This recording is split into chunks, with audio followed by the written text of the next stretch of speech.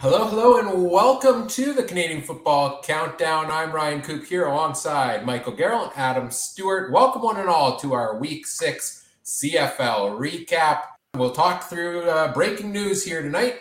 The 4 games this weekend. Fantastic weekend in the CFL. Lots of fun things to talk about. We'll give our players of the week, update our power rankings, and of course, take your comments and questions in our live chat throughout the night as well, made possible by our presenting sponsor, Game Time TV. Learn more at facebook.com/GameTimeTVMB. Hello to all those joining us in the chat. Hello to all of you listening after the fact as well. We are live on Facebook, Twitter, Twitch, and the Game Time TV YouTube page. Before I bring in the rest of our panel this evening, I do want to mention we are a proud member of the Canadian Football Podcast Network. And as always, want to acknowledge that the Canadian Football Countdown is brought to you from Treaty 1 territory, traditional territory of the Anishinaabe, Cree, Ojibwe, Dakota, and Dene peoples, and the homeland of the Métis Nation, as well as from Treaty 4 territory, traditional territory of the Cree, Saulteaux, Dakota, Lakota, Nakota, and Métis Nation. Now let's bring in the rest of the panel here this evening. First up, it's the great Michael Garrell. Mike, how are you doing tonight? Not too bad. Good evening, Ryan. Good evening, Adam. You know what? It's amazing. We had great games, and then we have the stuff off the field to talk about, and on the field before the game to talk about, as well as some other news. Won't stray too far away from Matt, though, for my opening. It's great to be talking football for the next 90 minutes, though.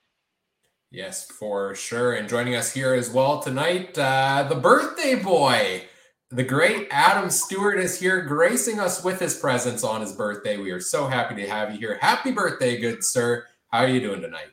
Well, thank you very much, everyone. And doing excellent. Had a great birthday day. Went and was working out in the field. So, I mean, what could be better than that? Getting some good fresh air and raking some hay and baling some hay and carrying on there. Of course, I got to wear the birthday hat. Yes, Kat, I've got to wear this birthday hat. And, ready to roll and got to talk some CFL. Unfortunately, some good, some bad, some ugly, and just some downright dumb.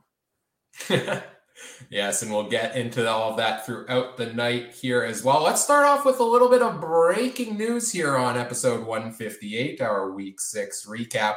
And it starts off with some news we kind of all saw coming. The Hamilton Tiger Cats hiring former Montreal Alouettes head coach Kahari Jones as their new football operations consultant. Mike, what do you make of this? Well, first off, I think this is just a way to say we avoid the coach's cap in the rewording of this position. And also, too, I'm wondering, looking at this kind of sideways going, oh, how long is that going to last? Because guaranteed there's some people over there looking over their shoulder because this consultant is pretty darn experienced. And I can't help but wonder, I know they won last week, but does this not just up the pressure over there quite substantially? Because I don't think you're bringing in a guy of this caliber just to sit on the sideline and consult. To me, this is a warning shot 101, but if things don't change and in a hurry, this football operations consultant will be no more, and he might find himself in an OC type of role, because I think all of us would agree the heat has been on Tommy Condell this year as OC. To me, I'm only buying part of this story, and that's that Kahari Jones is in Hamilton once again. Do I believe this football operations consultant? Give it 2 weeks. You know, I kind of disagree with that a little bit. I think that Orlando Steinauer is the guy that's going to make your decision here still in Hamilton. I mean, let's face it, we know who Hamilton's playing this week as well. Just happens to be the Montreal Alouettes. Convenient enough. So having a guy like Kahari Jones, who's a quarterback guy who maybe can get back over to Dane Evans and get him turned around, is just a no-nonsense great move by the Hamilton Tiger Cats. To me, I really like it because, again, this guy here was an old quarterback. Like I said, he knows what the CFL is all about. He's got some of his old team back in the day. He used to run through walls for this guy. And if he can get some respect and like that in Hamilton, especially with Dane Evans, and get him to maybe be the voice between Dane Evans, Tommy Condell, and Orlando Steinauer, I think that you've got a really good combination there. I'll be honest. I'm looking at Hamilton and thinking, Jesus, might be the point of the season where this turns everything around, just because of this one signing, and it's not even a player; it's just another consultant, right? Yeah, I really like what you said there, because I kind of, early season felt like Hamilton was one of those teams that was a lot better on paper than they've been performing. And maybe, the input of a guy like Kahari Jones is what they need. And also is, he's the type of guy where I think he flourishes more in a role like this than when he has the full responsibilities of head coach. I see a lot of similarities to Paul LaPolice. I don't think Paul LaPolice is an excellent head coach. I think he's a great offensive mind, but we've seen that, LaPolice, Jason Maas, Kahari Jones, maybe, where, good offensive minds at times, but maybe too much of a role has them in over their heads at that position there. And it ends up, leading to one thing or another. So I like this as a good fit. Yeah, football operations consultant, bit of an interesting title there, maybe coming up with a different role for him there. I like kind of what Mike was thinking about. Maybe, he transitions into an offensive coordinator role here at some point. I think we could say a lot about how we were not happy with Tommy Condell's play calling through the first couple of weeks, the lack of run game by the Ticats. Well, Kahari Jones comes from a system in Montreal that has been, decently well with the run game with the likes of William Stanback and such. So I think that's a breath of fresh air for the team to bring him in, and I'm just excited. Kahari Jones, I think he's a great dude, and I'm excited to have him back here in a CFL job here in short order. The other piece of news we have here that just came out today, still a developing story. We'll touch on this more on our preview show Wednesday night. The Saskatchewan Roughriders with a bit of a COVID outbreak, it seems here. I believe a couple of players, personnel, missing. They canceled practice today, I believe, as a precaution. Am I correct on that, guys? Yeah, they canceled, I think, after a little bit, they canceled practice today. It will be canceled for tomorrow. Wednesday, they are hoping to be hitting the field again. I guess depending on how many guys have COVID. I don't believe there's... The CFL, I think, has some restrictions in that, though. So be very interesting to see what happens here in the next 48 hours in Riderville. Yeah, I think we'll continue to monitor that one as it develops. Hard to talk too much about it because we don't know the extent at this point, right? So hopefully we will have some more clarity on what that means for the Riders, what it means for the CFL by Wednesday night's show. Should we get into recapping the games from this week, because they were a lot of fun? Mike, want to take us through the first game of the week here? Yeah, Thursday Night Football was quite a tale of two halves, depending on who you were cheering for. If you were like me, but left your TV when you thought the game was over, you came back to quite a surprise, such as what I was able to do. But again, CFL is notorious for having games like these. The first game of the week on Thursday Night Football saw the Montreal Alouettes blow a major second-half lead to the Edmonton Elks and Taylor Cornelius and company, 32-31. Story in this one for me, guys, here just right off the hop, and we can kind of get into this. It's a discipline situation for Montreal. 4 or 5 penalties of the pass interference variety. I think over 100 yards of pass interference penalties directed particularly in Kenny Lawler's direction. Boy, just when you think the Alouettes have things in control, the 18-wheeler skids off the road, and Edmonton, as a result, benefits. Didn't go away, kept themselves in the game here, but boys, maybe to start, what do we think about this from a Montreal perspective? Everything kind of coincided with the debut, or the, I guess, re-debut of general manager Danny Maciocia as current interim head coach. Noel Thorpe, defensively, it didn't seem to solve a lot of problems in the first game. If you felt, at least I felt, that a lot of the same problems were still rearing their ugly head. But it strikes me that there's going to have to be work to be done to fix the problem here.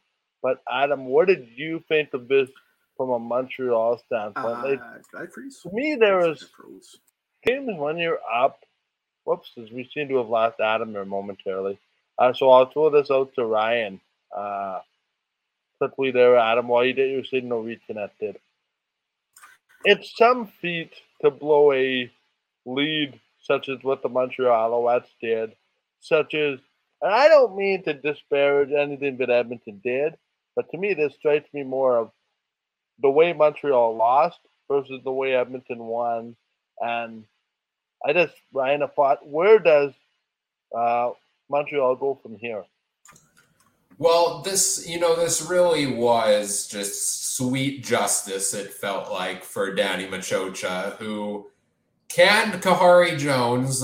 We don't know for sure the reason. It seemed like it was maybe a bit of premeditated on him wanting to, move into that role. But probably the discipline, especially that last game for the Alouettes, played a lot into the reason that Kahari Jones was let go. Seems like they lost things on the bench.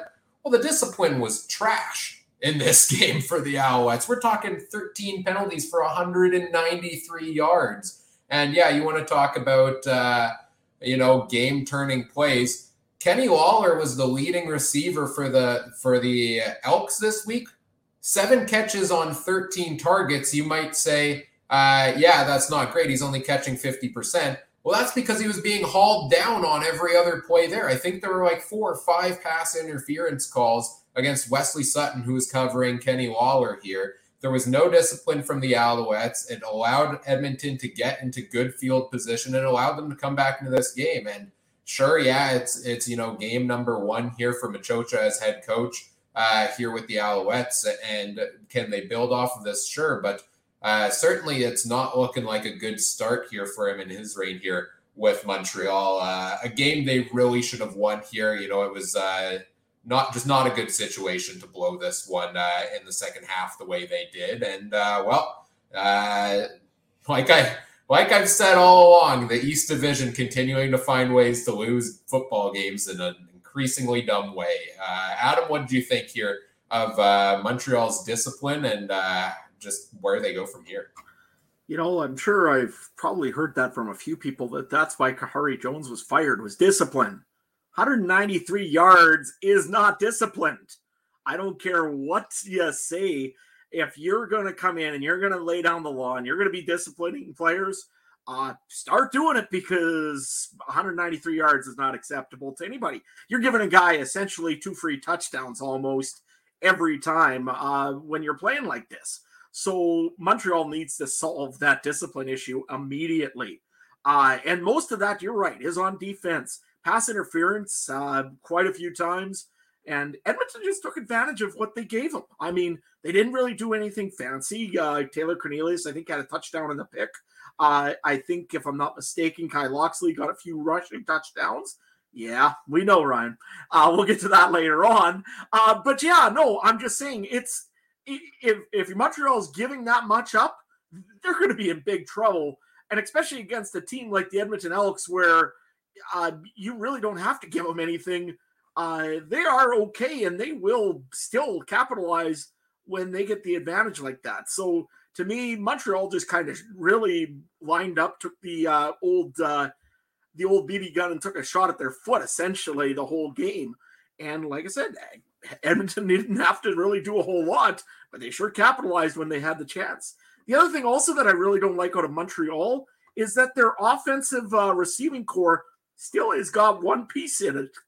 It's very easy to cover one guy like Eugene Lewis. I mean, yes, it's Eugene Lewis, but when you can double team him, because Jake Wieneke, again, had a poor game and a very poor outing, when you're looking at other players on the receiving core, Reggie White was your next highest receiver at 56 yards.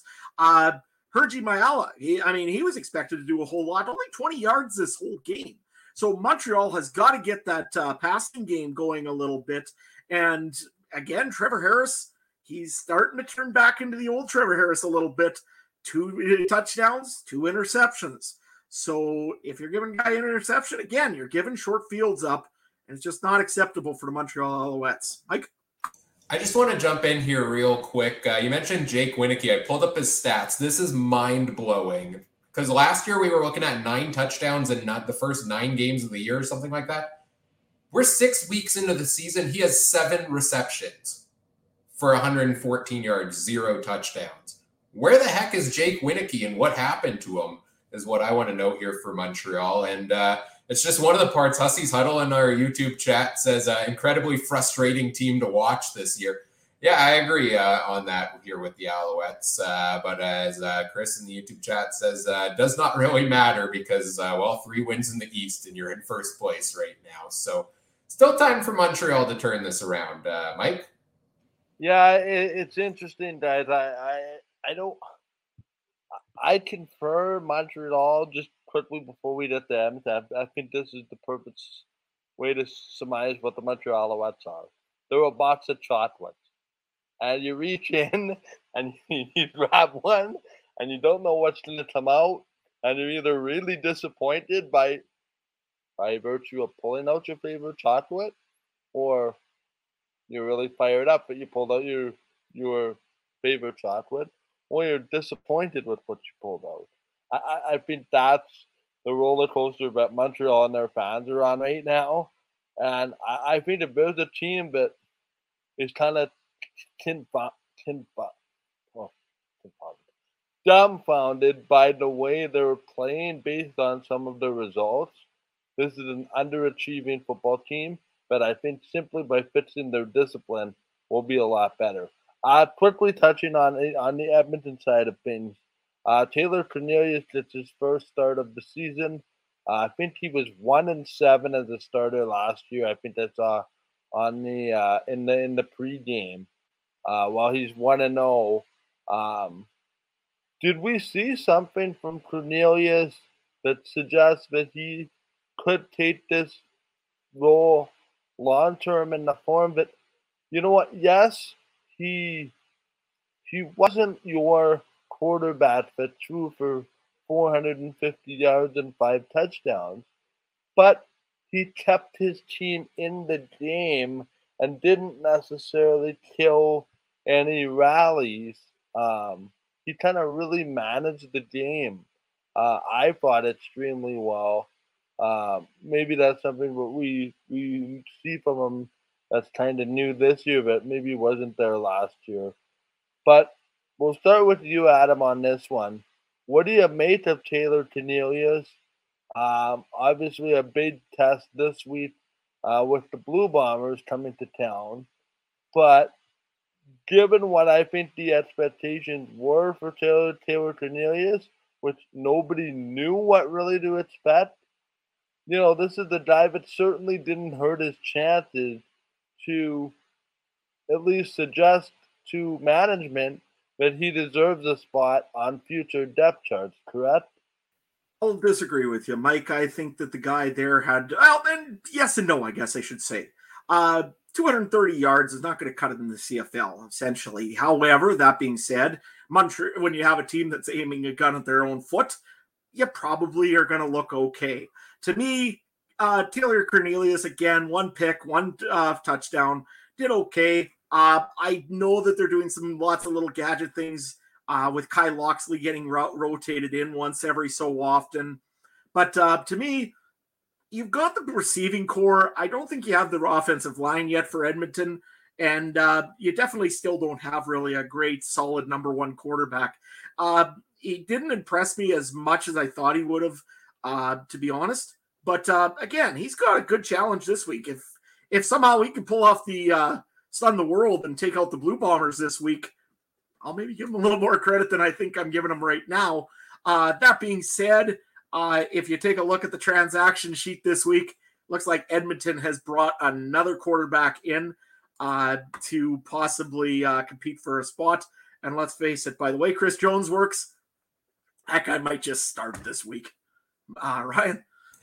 Yeah, if we want to continue the snack analogies, Mike said the Alouettes are a box of chocolates. The Elks are your party mix popcorn or your party mix snack mix or whatever, because it's truly a party. It's truly, you never know what you're going to get out of them, but it's fun to watch regardless of how it goes. And who knows who the quarterback is going forward. You know, Taylor Cornelius impressed me more to this week than he did most games last season. I'll give him that. I think he showed composure. He showed, his ability to move out of the pocket, make some throws on the run. Had a couple really great drives there. Led them to a game winning, led them to a late game comeback there. That being said, am I impressed enough with Taylor Cornelius that I think the Elks are fine running him as the starting quarterback the rest of the season? At this point, no, because I don't think Edmonton comes close to winning this game if Montreal doesn't take 193 yards worth of penalties. Now, granted, Kenny Lawler probably catches a few more of those balls if he's not being interfered with along the way. But Cornelius played good. He got the win. Kudos to him for that. Kudos to the Elks in general for getting the win this week. It's a dogfight in the West Division. And yeah, Edmonton's at the basement of it, but they're trying their best to hang in here. And they pick up their second win here for Edmonton. So kudos to them on that one, but I want to see more consistency moving forward. I want to see a game where, the offense just takes charge here by their own accord and not by the penalty flags necessarily out there on the field. Quickly, guys, let's move to our second game of the week. The team picking up their 6th win of the season in another battle of unbeaten for the second straight week. The Winnipeg Blue Bombers defeat the Calgary Stampeders 26-19 in a game that I think that could only be described as wild. DeMario Houston with the interception in the end zone, doing the old kind of reverse to what happened in Toronto. But such is pretty good when you have a ball-hawking defense that always goes for the football, regardless of where it's played.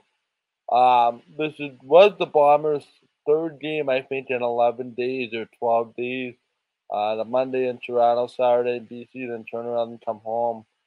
They win all 3 games, which is just remarkable. As Chris says in our chat, the last time the Bombers were 6-0 was back in 1960, which is just quite a remarkable feat. I think I also read that Jack Kalaus has yet to lose a home game, which is even more remarkable. The one meaningful game that he did lose was in Toronto, and the other 2 games he didn't play. But what do we make of this, and what did we maybe learn about both teams here? And to avoid, I guess, being homers, we'll start talking about the Calgary Stampeders. You look at Bo Levi Mitchell's statistics, Ryan, and it's not, it's great, but I think it left a lot to be desired from the guys that wear the mitts and are supposed to catch the balls. They had a case of the dropsies, Ryan. Yeah, it was a rough night for Stampeders receivers, and you could tell Bo was getting a little bit frustrated back there. And why wouldn't he be? He completed 42.9% of his passes. Like, this is a guy that we had been talking about as a resurgence for the past couple of weeks. And now Bo, had a regression game, and I don't think a lot of it was his fault. I think he played decent. He had some bad throws here and there. But you certainly can't fault him when receivers are dropping passes, when 2 receivers are going for the same pass on a key play of the game and colliding with one another. When you think one of your receivers has the game-winning or game-tying touchdown in his mitts in the final minute of the game and he doesn't survive the fall and it turns into an interception. Like that interception's not Bo's fault at all. Well, no. It was a rough night for the receivers, not being able to hang on for the catch. You look at Kamar Jordan. He himself has admitted 1 catch, 7 targets, real rough game for Kamar Jordan in this one. I think just also, a tale of 2 sides with the special teams for Calgary. Special teams kept them in this. They played great on special teams, but They also had that, roughing the kicker penalty that extended a Bombers drive. They had a kick return touchdown by Peyton Logan that was called back due to a penalty.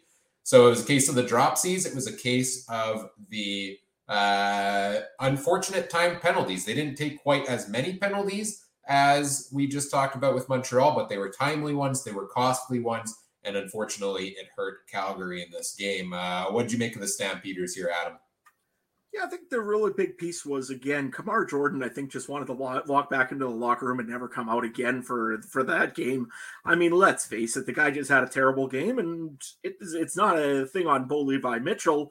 It's just your receivers. Even Malik Henry, 50% of his passes he only caught this week. And if he would have made a few of those other ones, again, yes, there was the one touchdown one. I think it was Bagleton that ran it square into him. That could have been a touchdown right there. And who knows what we're talking about. The other thing also is you got to give real big credit, though, to Peyton Logan. The guy there can return footballs. Dangerous coming out of the backfield. And let's face it, he keeps this up. I would like to see him maybe a couple option plays coming out of the backfield just to see what would happen and give Kadeem Carey maybe a little bit of a rest. Kadeem Carey, again, had a good game, 110 yards against a very stout Winnipeg defensive line. Overall, Calgary didn't have a bad game, but it was those costly penalties, like you just said, Ryan. When you give up a touchdown on a return, that takes a lot of wind out of a lot of sails.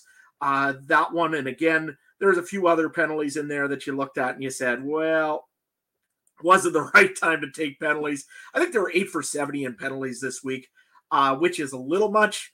But again, it was more of the time of the penalties than it was the actual penalties. So, Mike? I just want to, you touched on giving Kadeem Carey a bit of a break there, Adam. Here's where you shouldn't give Kadeem Carey a bit of a break. And we want to talk about misplays here for Calgary. Do not give Kadeem Carey a break near the goal line when he was running all over the Bombers defense for that entire quarter. This was the biggest thing to me. You can pinpoint a couple of different ways Calgary lost this game. The officiating, I know there's been a lot of questions in Calgary about the officiating in this game. I don't agree with a lot of the calls either. Do I think that's the sole reason they lost the game? Heck no. I think there was the things we've mentioned, and I think there was some specific play calling. You're talking about, 2nd and 2 from the 2-yard line. You put your backup QB there in Tommy Stevens, and you have him throw a pass that goes incomplete. Then on 3rd down, you decide to go for it, which we could debate whether that was the right idea. I liked going for it on 3rd down, but I did not like the play they called to have Bo Levi Mitchell line up in the shotgun and throw a pass there. Now, probably it ends up working if there's not miscommunication between the receivers. But how do you not, on 2nd down, go for a one plunge with the quarterback, either get it in and try it again or try it again on 3rd down, or give Kadeem Carey the ball in either of those plays when he's been so successful?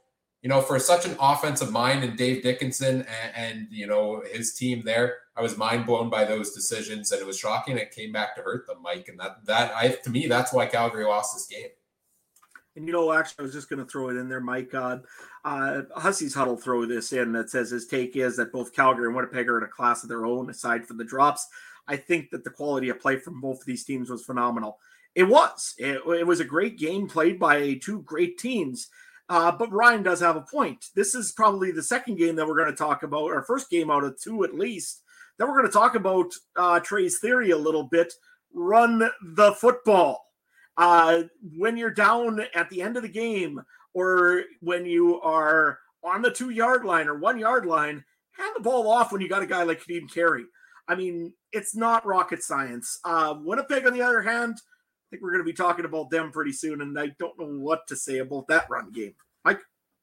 Yeah, before I do, I just, I'm trying to rationalize offensive coordinators, right? Because sometimes the decision seems so easy, but it's almost too easy, and you're hoping and you're probably thinking that they know it's coming, and you're trying to cross them up. But to me, that doesn't exist, guys. If it's working and you see you've got the defense on skates, continue to, take it to them. Winnipeg probably said, thank you very much for throwing the ball. because they clearly had no answers for Tadim Carey on that drive, particularly in that quarter. But it's just befuddling to me, guys, how coordinators outsmart themselves.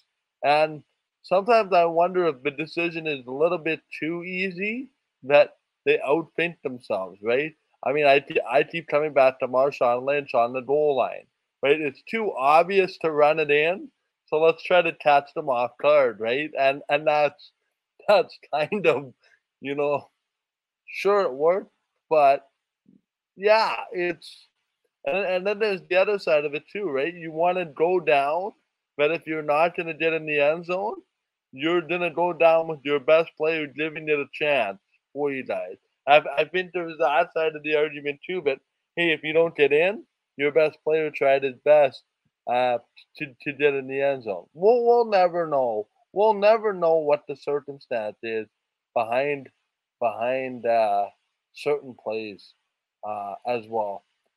And it sounds like I rattled some people's chains in the comments with my Seahawks comment, but advanced apologies there, Chris.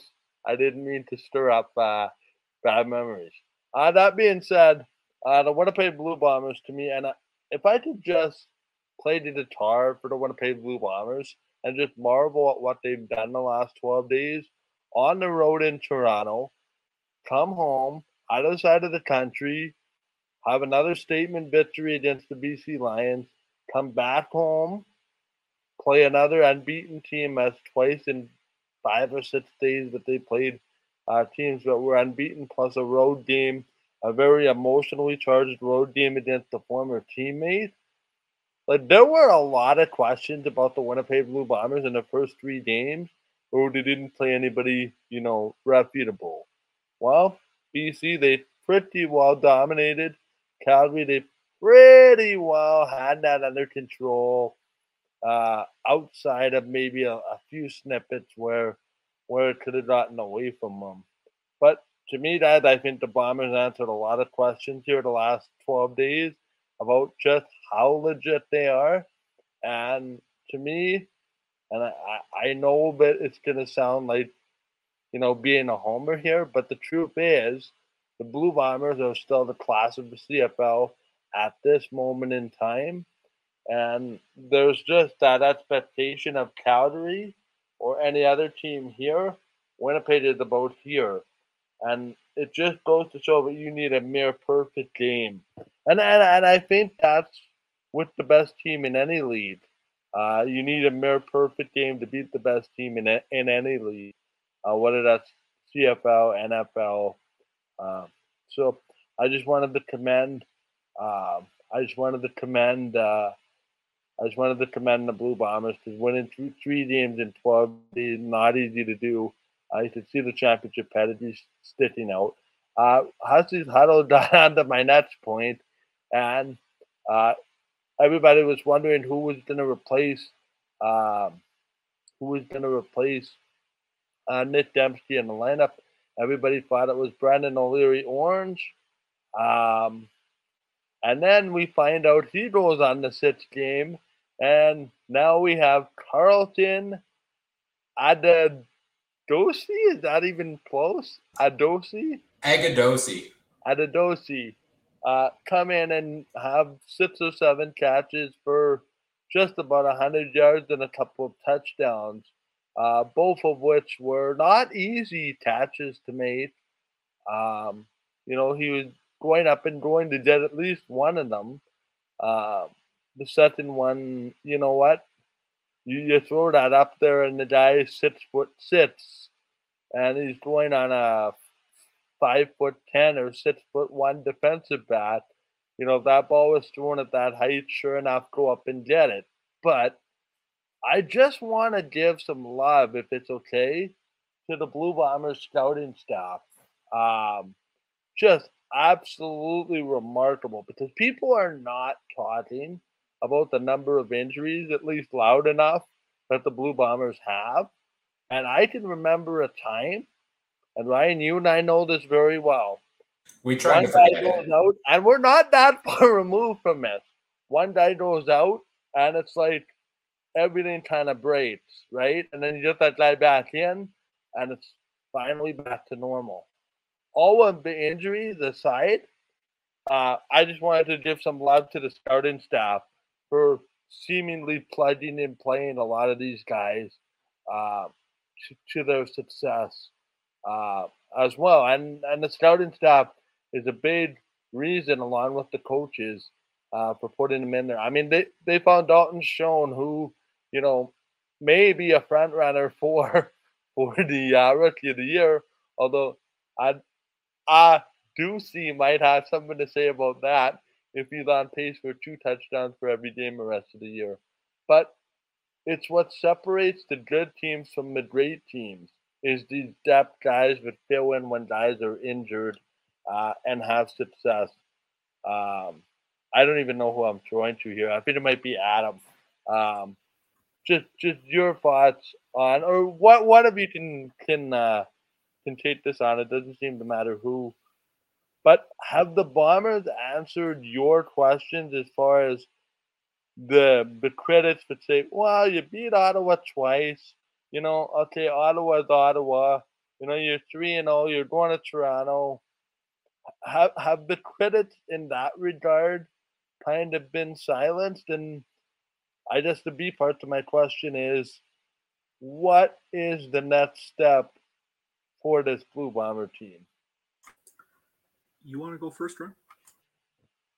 Yeah, sure. I can go first. I love talking about the Bombers and their success. It's a good time. I think I enjoy it more than Adam does. So, a couple of things I want to mention on this game. I was pretty hard on Calgary. Despite all of that, they came very close to tying this game and, taking it to overtime or whatnot. So credit to Calgary, credit to Winnipeg. This was a fantastic football game. I've been a season ticket holder ever since the Bombers moved to the new stadium here back in 2013, counting roughly, probably seen 80, 90 games live. That's just quick math in my head. And I would rank this maybe as one of the top 10 ones I've seen live. This was a fantastic football game between two heavyweights going head to head here. And you want to talk about the Bombers and where they go next and what they do next. It's almost like you ever play Madden and you win the championship 2 seasons in a row. Then you start your next season, you start winning a lot of football games. Then you kind of get bored with it. So you play around with the cheat codes. Remember when you could put cheat codes in on football games? And you put this cheat code in for a literal skyscraper at wide receiver called Carlton Agadosi, who comes in, and you talked about these being tough catches, Mike. He just stood up there and grabbed the ball over top of the defenders, over top of the defender. They were beautiful catches, but he made them look easy. And that just seems to be a new thing that the Bombers now have in their offense. And I'm interested to see what the lineup looks like, because you certainly can't take them out now. And it's just interesting to see the breath of fresh air between these new faces, whether it's Greg Ellingson, who came in. Fantastic game from him. He's another cheat code, arguably, because he can throw the ball in quadruple coverage, and somehow he's coming down with it seems, in this game. Schoen had a bit of a step back this one, but Carlton Agadosi stepped up. So some big plays from big receivers. And I think that's masking some of the other inefficiencies a little bit. The run game still hasn't been good. Brady Oliveira, 9 carries for 8 yards. Johnny Augustine, 7 carries for 33. Okay, that's a little bit better, but we're back to the run game not getting the job done here. We're looking at guys like Dempsey, had a good game, but got injured. Rasheed Bailey's been rather quiet this season. We expect him to step up. So I think you have, these new guys coming in and performing well, and so far it's masking some of the other inefficiencies in the roster, and I think that's why the team is where they're at 6-0. The question then becomes, can they maintain that over the season, or at some point there are a few underlying inefficiencies? I don't think this is a perfect football club, and I think they will come to light here sooner rather than later. It's a matter of when. Adam?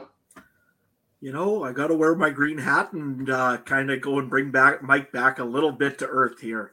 The Winnipeg Blue Bombers are an amazing football team right now. Zach Collaros has had a great season so far, has led the league in passing yards, and it's a big help when you have Greg Ellingson there, absolutely catching anything that comes even within 5 yards of him. That always helps you a lot. That being said, this Bomber team is a beatable football team. Don't get me wrong. They haven't been yet. But Brady Oliveira has not been, everybody has hyped him up to be at the beginning of or before this season. They thought that this was going to be a 1-2 punch in Winnipeg with Johnny Augustine and Brady Oliveira. And other than the BC game, there has not been much seen of the two running backs for the Blue Bombers. The other side of the thing is the defensive line. Yes, they keep talking about Jefferson and Jeffcoat. They are in the middle of the pack right now for, and I think it might have frozen me. I hope it didn't. I'll give this a second here. Maybe it didn't freeze. Am I back? Audio is good? Okay, perfect. Willie Jefferson and Jackson Jeffcoat are not at the top of the game at the league right now for sacks, like they have been over the last few years. Adam Bighill has had a good season, but the secondary in the backfield has not had the interceptions like Winnipeg used to be having. So to me, this is a beatable football team. As much as right now they're on cloud nine because they've been 6-0. All the credit in the world. You guys deserve to be 6-0. You played the Stampeders. You played the Lions. You still have to play a few other teams here, and they are going to come back and challenge you. You played them once. They got to go and they got film now on Oliveira. They've got film on the defense, and sooner or later, I think this team is going to get exposed to a team that's, let's face it, eventually, when you sit there and you're the best, somebody's going to knock you down. And let's face it, last year it was the Toronto Argonauts that beat the Blue Bombers in one game, and nobody's seen that one coming. I'll tell you right now, I hope they don't go into Edmonton thinking that they're going to be 7-0 without playing the game. Hussey's Huddle has a great comment here in the chat that, Calgary was right there in the game, but you got to be good to be lucky, and seems like the Bombers have that happen quite a bit. Mike? Can I float a quick suggestion, guys, and tell me if I'm way out to lunch here? The Bombers starting running back come Labor Day. It should be Nick Dembski. I don't know if he's going to be healthy yet by then, by the sounds of it, but if he is, might be an option. I mean, that's very interesting. Very interesting. I have not heard that one yet, and I kind of like it. Because I don't want to take Agadosi out of there. Granted, it was only one game, but we've seen Dembski involved in the run game before, right? So if you want to find a way to get him back in, keep your receivers the way they are. Interesting take there, Mike. I like it. Hey, Mike, can I give you one other suggestion? What I'm thinking here as we're talking. Can I give you one other suggestion, though, too, Mike? Go ahead. Look at, because they're trying to get a Canadian in there. Maybe bring in Kyle Borsa from the U of R and say to him, hey, there's an opportunity for you. Yeah, to be honest with you, and I think I had this discussion whether it was in this group or another group. I was stunned, but they let him go. But anyway, who knows? I mean, we assumed that he would let go to make room for Craig McRae, knowing what we know now. But that's an interesting suggestion. I'm hard pressed, and this will be my final Bomber comment before we move on to Touchdown Atlantic and everything that happened there. I'm hard pressed to think that this running game will be tied down all season long. Maybe I'm naive, but at some point, guys, this offensive line relatively the same. I know they have Chris Connor-Walchuk, I think it is, at center. Michael Couture is due back at some point. I'm real hard-pressed, guys, to think that you're going to keep this Bomber running game down for much longer. And you know what? Maybe, just maybe, we're undervaluing the importance of Andrew Harris. But again, it changes on that offensive line, right? Jeff Gray in for Drew Desjardins, Connor Walchuk in for Michael Couture. DeMarcus Hardwick looks like he's been banged up, here and there for being rolled on. But I'm hard pressed to think that this running game will be pinned down long term. I think they're just too good to be limited the way they have been. And you know what? I don't have as much of a problem as 6-0 with deficiencies. It keeps this team from wanting to get. It keeps this team wanting to get better. If we know we have something to work on, where as if you're 6-0 and everything's smooth, you tend to take things a little easier. I think this is a team that knows they're an imperfect football team. It motivates them to become better, and that is just to deal with that secondary really quickly. This is a secondary that doesn't have Brandon Alexander in the lineup yet, so there's something to be said about that too. Is it a perfect 6-0? For sure not. But I think it's a motivated football team that wants to continue to get better. And I think that's all we can ask. Will they go 16-0? I hope so. But the logic suggests that they will not. And I agree. I know I'm not on the show on Wednesday. But guys, I think Edmonton's going to win that game this Friday. It's a trap game written all over it. You want my hot take? There it is. Let's quickly talk about Touchdown Atlantic. Bath quite nicely. Just from an atmosphere perspective, guys, this looked like the Grey Cup. I've been to 2 Grey Cups, one in Winnipeg, one in Calgary. Certainly looked comparable.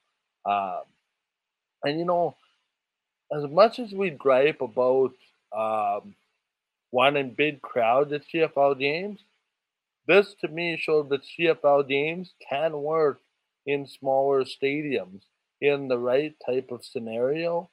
To me, the atmosphere in this game was second to none.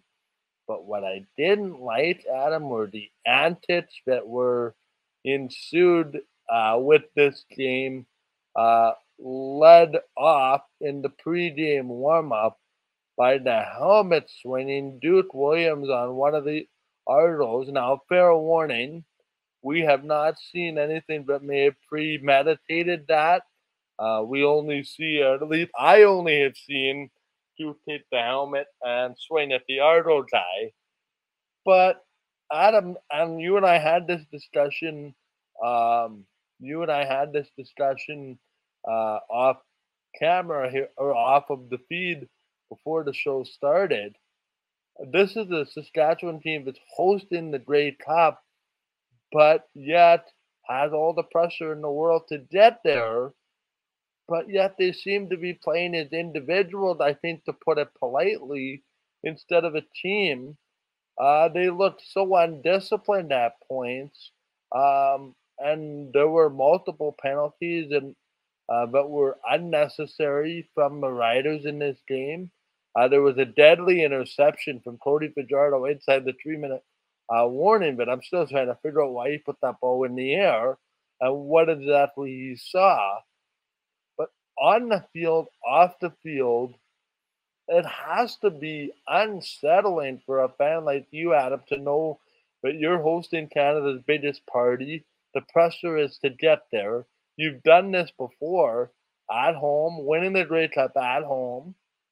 What is it going to take for this team to get out of a funk? I know they're 4-2, but this is a team that I don't want to say is in shambles, but it's very unhappy with themselves and seem to be lacking leadership. When your leaders go swinging helmets in the pregame and your coach is seemingly left to answer for everything, when some of this, I feel, goes up above him, and yet the ones above the coach are quiet. What do you make of that? Are we making too much of this? Or I guess I'm just wondering where you sit as a fan and you watch, and you're wearing that Rider hat, but I'm sure you have a lot of the same questions that we do when it comes to a team that we've seen is so talented, but for lack of a better term, can't seem to get out of its own way at points. Well, Ryan, I think you're going to want to mark this one because I got a little bit of a rant coming for Rider fans and for the Riders organization. Guys, this is going to be a let's face it, we all know that the pressure's on Saskatchewan. We always do. Anytime you're either in Winnipeg or in Saskatchewan, Winnipeg's been winning a lot of games. Saskatchewan, anytime you lose a game, the world is coming apart. Everybody needs to be fired, and we need to get this gone. But you know what? We're 4-2. That part is not the issue here in Saskatchewan. You're still a very, very good football team. You have an absolutely amazing defense. You're number one against the run, and you're a great team. But the off-field antics and the penalties have to stop in Saskatchewan. You cannot swing a helmet. I can't believe for myself that wasn't an instant ejection off of Duke Williams. We've seen in the NFL a Cleveland Brown player literally take his helmet and swing it at Mason Rudolph of the Pittsburgh Steelers and take 4 games. Where is the punishment here? Is this? And then the Rider fans are like, "Whoa!" But Shaq Richardson said something to him. Who cares what he said to him? You can't swing your helmet. Plain and simple. The other thing that's bugging me here is Rider fans, you got to look at this in a bigger perspective than with a green hat on. You got to look at this as a league thing. The one that I really was driving me nuts here for the last 2 days was the call on Oakville, or lack of a call, on that Cody Fajardo got twisted up a little bit. Don't consider that the same play as Garrett Marino's. That is absolutely a different play whatsoever. The guy wanted to absolutely injure a player. In the CFL, those are your amazing guys in the league is your quarterbacks. Those are the ones that bring the money into the team. You can't go out in injuring players. The other thing also is, in Saskatchewan, I've been hearing this talk of, oh, well, Cody Fajardo gets back up. He's fine. No, he isn't. He's very, very hurt right now. The guy is on the verge of probably missing the remainder of this season, and yet Saskatchewan fans seem to think, who cares? You know what? If he's done, Saskatchewan's done. It's as simple as that right at the moment. And if Saskatchewan fans can't figure out, and I'm doing my best not to make this over PG. So, guys, you got to look at this team, and you got to say, are we going to tolerate a team of people just being idiots on the field or off the field, allegedly spitting at players? Again, allegedly, I said, because there still hasn't been evidence of it. But when it's 2 times in a row, the guy's getting called on this, probably where there's smoke, there's fire. So, you know what? And if that's your leader, the guy that does that, you got some serious problems in Riderville. Again, 4-2 puts a lot of lipstick over a lot of stuff. But in the end, the team and Craig Dickinson, Jeremy O'Day, and Craig Reynolds need to sit down and say, is this what we want for Rider Nation? If it is, well, then I guess that's what they want. But if it isn't, and the fans say something about this, it can change. But the fans need to actually step up and say something instead of going and just ignoring it, essentially because, oh, well, we're 4-2. Ryan? I mean, I don't know how I follow that up. I think that was great, Adam. Wow. Love the rant. Excellent rant on that one. And I agree with a lot of what you said about it. And, you talk about the 4-2 record, and, there's always so much pressure on Saskatchewan. Grey Cup hosting year, there's extra pressure. The quality of the West Division right now, extra pressure, definitely on top of that, I think, as well. So it's all the makings of a pressure cooker, and it seems like they're cracking a little bit under the pressure right now. It's 1 week after another, an incident after another. Like, you have Duke Williams supposedly for 2 in this game, the helmet swinging pre-game. You have supposedly the spitting incident during the game.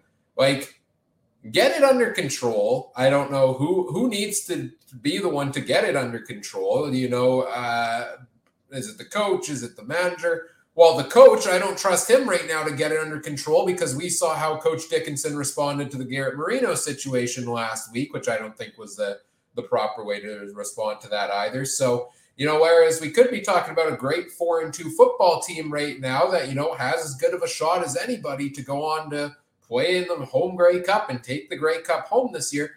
That's 0% of what we're talking about around the Riders these days. All we're talking about is one controversy after another around this team, it seems, one issue after another. And yeah, that builds up on a fan base, that builds up on a league fan base, I think. I think there's been a lot of, hostile hostility around the CFL fandom towards one another from a lot of the incidents lately. And it just puts a negative stamp on the game when you see all of this. Like, this was a fantastic weekend of football, 4 great games, great endings to football games. I don't want to be talking about some of these things. Unfortunately, we have to because they happen and they're definitely play an impact in the game and in the play of their teams. But cut the crap out and let's enjoy the football that we want to see out there, right? And that's my take on this as well, much like Adam's here. I want to talk about the actual football game between these two teams here, though, because this, Mike, was a great game. It was a great game, and if I to just add one thing, I am a TV executive. I'm a TV executive. I work with leads to put on products, games, products, same thing. If I'm TSN, I'm this close to having a word with the CFL about protecting its star players. TSN pays a lot of money to broadcast these games. They deserve to have their star players protected.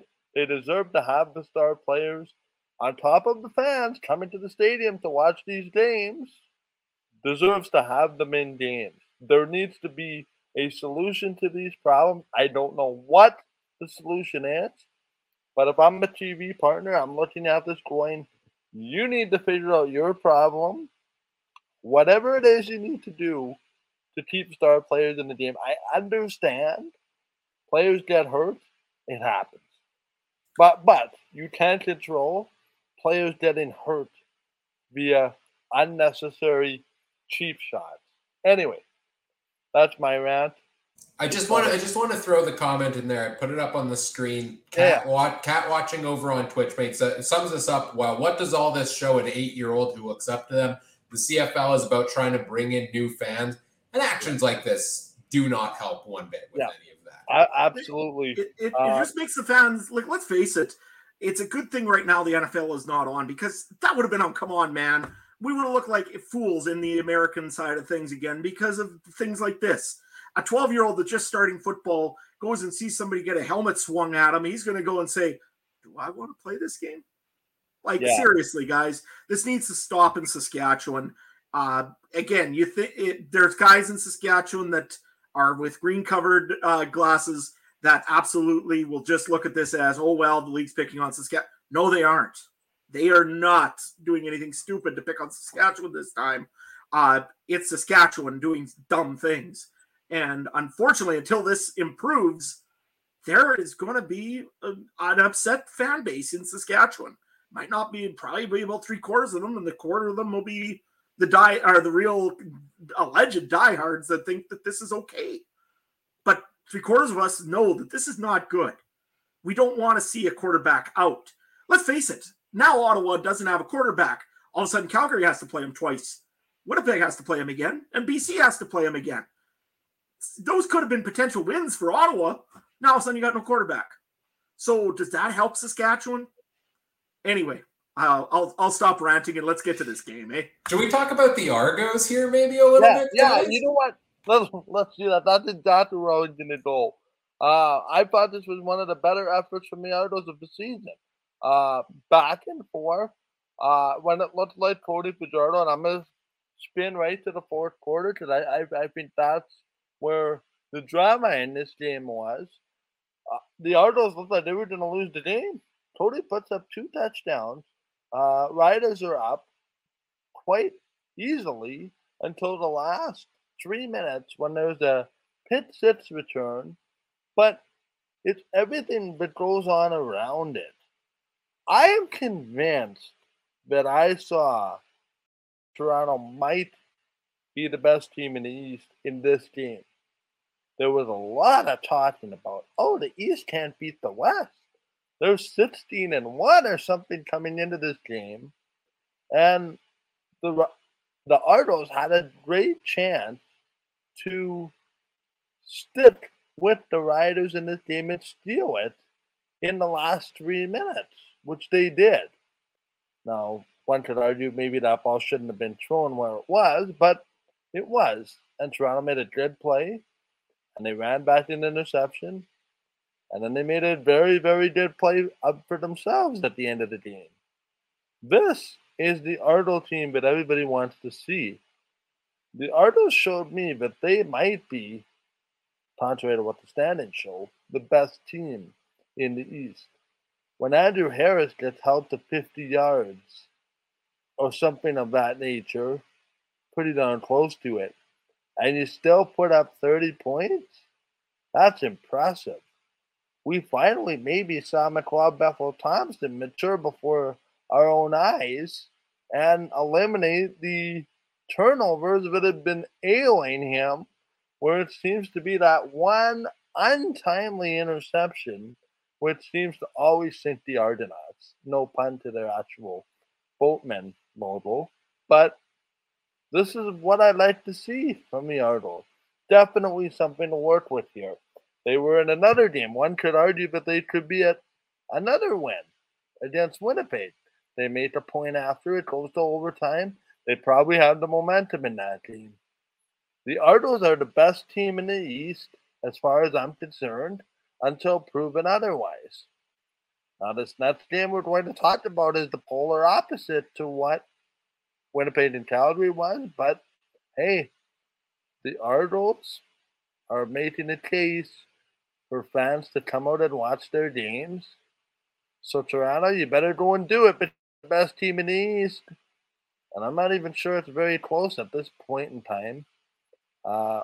What did you see from the Argos there, Adam? You know, I've seen a team that's playing desperate, and they're playing very good as when they are desperate. I'm Quentin McManus, a beautiful pick on Cody Fajardo running that back for a pick six and winning the game on that.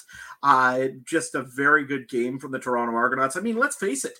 The thing I loved most about this for the Argos is Andrew Harris didn't do a whole lot in this game. Yet they still were well in this game the whole time.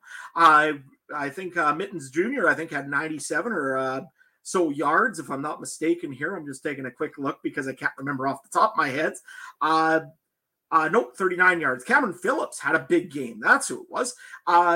He had a good game. McLeod Bethel Thompson, I want to check if there's such a thing as performance-enhancing lobsters, because every time this guy goes out to Atlantic Canada, has an amazing game.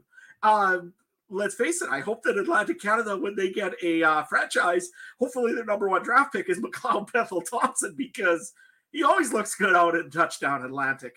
No, the Argonauts had a very good game here. Their defense looked really good against a Saskatchewan offensive line that really looked confused at times. And I don't know why that is, because all their usual starters, minus, Dan Clark, were in. I mean, they were getting two-man pressure at points on the Rough Riders. And the other thing also to give full credit to is the Toronto Argonauts offensive line. Yes, I know AC Leonard was not in this game. Milligan was not in this game. And there was a few other pieces for Saskatchewan. Of course, Garrett Moreno's out. And Charleston Hughes couldn't dress because he was on the one-game injured list. But you know what? They stopped the Saskatchewan defensive line.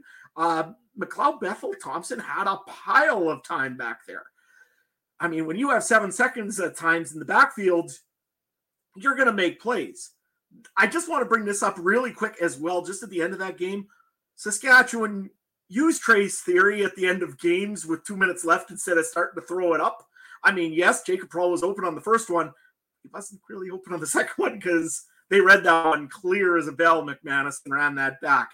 You had an option to go and run the football with Jamal Morrow, burn a pile of time off the clock, and make Toronto earn every yard with a very good defense. So, Saskatchewan, run the football, please. You know you can do it, right? Yeah, for Toronto, I got to say, back preseason, we had a discussion, who are we most excited to see in an Argos uniform? Or maybe it was going into week 2 because they had the week 1 bye. And all of our talk was, is it A, Andrew Harris, B, Brandon Banks? I think we threw Garrett Davis in there. We talked about McLeod Bethel Thompson as a starter. I think everybody was sleeping on perhaps their best addition of all this offseason, Winton McManus, who has been stellar. Go back. He hasn't played in the CFL since I think it was 2019. He had something like 86, 95 tackles that season with Calgary, bounced around the NFL a little bit. all of a sudden quietly came over to Toronto this offseason. He's made some big plays, and he made a big one late in this game. So I got to give him credit for that. And the Argos don't get enough love for that move there. And it proved key in this game. And it's fun. Like you mentioned, Andrew Harris didn't have a huge game in this one. Brandon Banks, also a new addition, 3 catches, 10 targets, 24 yards. But then you have guys like Cam Phillips, who were trying to get in and out on the roster last season. Now he's gotten himself in a starting role this year. Goes 6 for 6, 94 yards and a touchdown.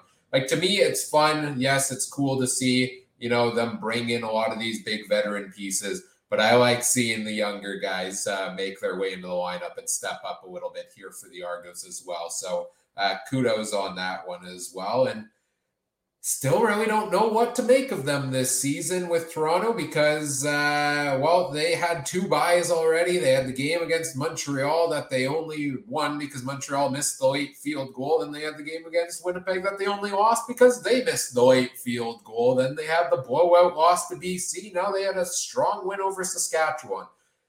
Do I know what to make of Toronto as we go into our Week 7 preview on Wednesday night? No, it will be...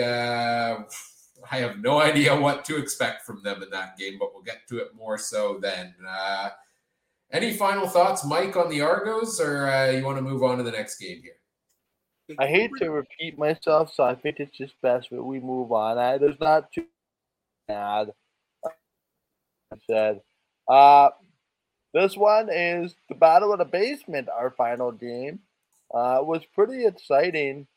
Between Hamilton and Toronto. Hamilton picking up the win to the tune of 25-23. Ottawa missing a late last-second field goal, which to me at first glance didn't miss by all that much. I mean, it just went under the crossbar. But really how we got here is quite something, guys.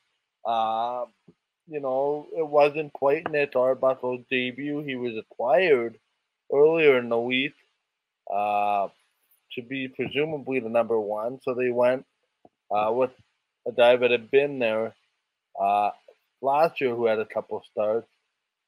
Hamilton doing musical chairs at quarterback in the fourth quarter. Seeing Matthew Shilton for a drive before Dane Evans leads them all the way down the field. To me, the most of this drama, guys, happened inside the last 5 minutes. And despite it being 2 winless teams, everybody makes this joke about basement bowl, loser bowl, stay out of last place bowl. I was fairly entertained with the last 5 minutes and everything that kind of happened. Especially having that kick return kind of set up that field goal attempt. And then Hamilton, you think they're down and out. And then they made the decision. Schultz can't get the points down near the end zone there, which, opens the door to potentially a controversy. And that's drive. We see Dane Evans come in. And maybe that was a motivating factor. I'll leave that for you guys to decide. I don't know who we want to talk about here first, but it seems to me like a story of painful losses that continue for the Ottawa Redblacks.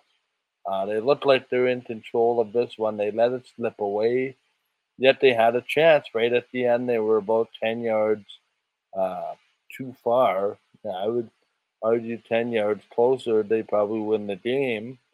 I don't know if that's smart logic or not, but just another painful lack of results, frustrating loss. I'm trying to come up with narratives here, Ryan, to discuss another Red Blacks loss that looks a lot similar to losses of the previous past when it comes to Ottawa. At some point, somebody has to make a play, Ryan, to get them a victory, regardless of who their quarterback was. And I didn't think he played all that bad. But again, it's another loss and more questions in our nation this week, Ryan. Yeah, I did definitely with all of their overhauling they did this offseason. I did not expect Ottawa to be winless at this point coming out of week 6. Like that surprises me a ton that they are where they are at right now. Yeah, you're in tough. You lose Jeremiah Mazzoli. Agreed. I didn't think Caleb Evans played that bad. We saw him do what we kind of expected, which was an average passing game, 60%, 200 yards, a touchdown, 2 interceptions. And then he ran for 62 yards and 2 scores there as well. That's about what I would expect from Caleb Evans in a game. They had some guys step up, Jalen Acklin, 118 yards and a touchdown. He's definitely the leading receiver out there in Ottawa, and he's showing it here in this game. But again, not much going for William Powell in the run game, like 13 carries, 28 yards. When your quarterback in Caleb Evans has more than double of that, that concerns me a little because it shows, well, there's the ability to run, but why is Powell not getting the yardage? Maybe the plays he's being used in aren't there. Maybe it's Powell himself at this point in his career. I don't know. But that's not helping you out offensively. And then, but at the end of the day, the Red Blacks are in this one right till the end. It seems like maybe they're going to go out and win this one. And then, Hamilton pulls it out here right at the end of the game with the touchdown to pull ahead here on this one. So just slipping away through the fingers of Ottawa, and seems like a tale we see each and every week of games they've played decently well. They've gotten close in, but they can't pull out the win here, and they're still looking for their first. Adam? I think Hussey's Hustle had a good point, or Huddle had a good point the other day, or a little bit ago here on the chat that said that good teams, you got to be lucky to be good and good to be lucky. Well, in Ottawa's case, it just seems to be the opposite. Good teams win close football games. Teams that are just not that great find ways to lose football games. And the Ottawa Red Blacks, don't get me wrong, I thought at the beginning of the season they were going to be quite a little bit better. Again, you look at what William Powell has done, and Chris, you just made a great point, saying it wasn't the reason that Powell left the Riders was he said he wasn't getting the football enough. Well, even in Ottawa, I don't think he's getting the football very much. If you take a look here, he gets 13 touches on this game, which is a little bit more than he has had for the whole year so far, but not very much as well. In the Battle of the Evans here in the Evans Bowl in this game, Chris Evans, Caleb Evans, you got to have a better game than just 50% or 60% completion. If you're going to win football games, you got to be better than that. This being said, though, I hope that they don't rush Nick Arbuckle in because of this. He needs time to develop and get the book down and be ready to go. I know that you're desperate for a win, Ottawa, but you're only one game out of second place in the East, as crazy as that sounds. Don't rush him in. Try to build this up. Make sure that he's got a little bit of chemistry with some of his receivers during practice, and then get him in. I mean, Jalen Acklin is still a very good receiver. Nate Bahar is also a great receiver as well, and plus Shaq Johnson is even on that team. They've got the tools around them. They just need to get developing a little bit. And the defense, I think, is more of an issue in Ottawa. But you know what? Let's face it. If you're just one of those teams, sometimes you got to be a battle like Brian, and you just find ways to lose, unfortunately. Mike? You mentioned, sorry, I want to jump in here because you mentioned Chris Evans. Maybe that's the trick. Maybe you got to bring in Captain America. Maybe that's how you do it here if you're Ottawa. That's how you turn this around. Well, Chris Evans, maybe you make a trade for Shaq Evans. I don't know. You got to find another Evans, maybe. That might be the help for that Ottawa needs to get over this hump. And by the way, Shaq Evans is my mouse was stuck there. Did we learn anything about Hamilton that could suggest that this is kind of their way out of the hole, which isn't very deep as far as you look at a home playoff game? I think they're tied for a home playoff game. I understand is now with Montreal. Is there anything to suggest that this might be that step in the right direction for Hamilton? Or is this just extremely sloppy and they were lucky to win a battle between two teams that you had to wonder at points weren't necessarily... It was not like anybody really wanted this win. It at least came out and state claimed the victory pretty easily. where are we on Hamilton? I mean, I understand Dane Evans' statistics and getting pulled, and is this the one that turns the season around for Hamilton? I'm not sure. I've wrestled with this one since Saturday, Ryan, whether this is the game that turns Hamilton's season around. The plus side is they got a lot of divisional games coming up, so you win a couple of those, you're right back in the discussion for first in the East or a home playoff game. But Hamilton to me just hasn't put it together that tells me anyway that they're going to come out of it. How do you see it? Yeah, full disclosure on this one, I had a jam-packed weekend. I did not get a chance to watch this game. So my take on, this performance by the Ticats, I'm going off the play-by-play. I'm going off the highlights. I'm going off the box score on this one. I'd have to review the full game footage.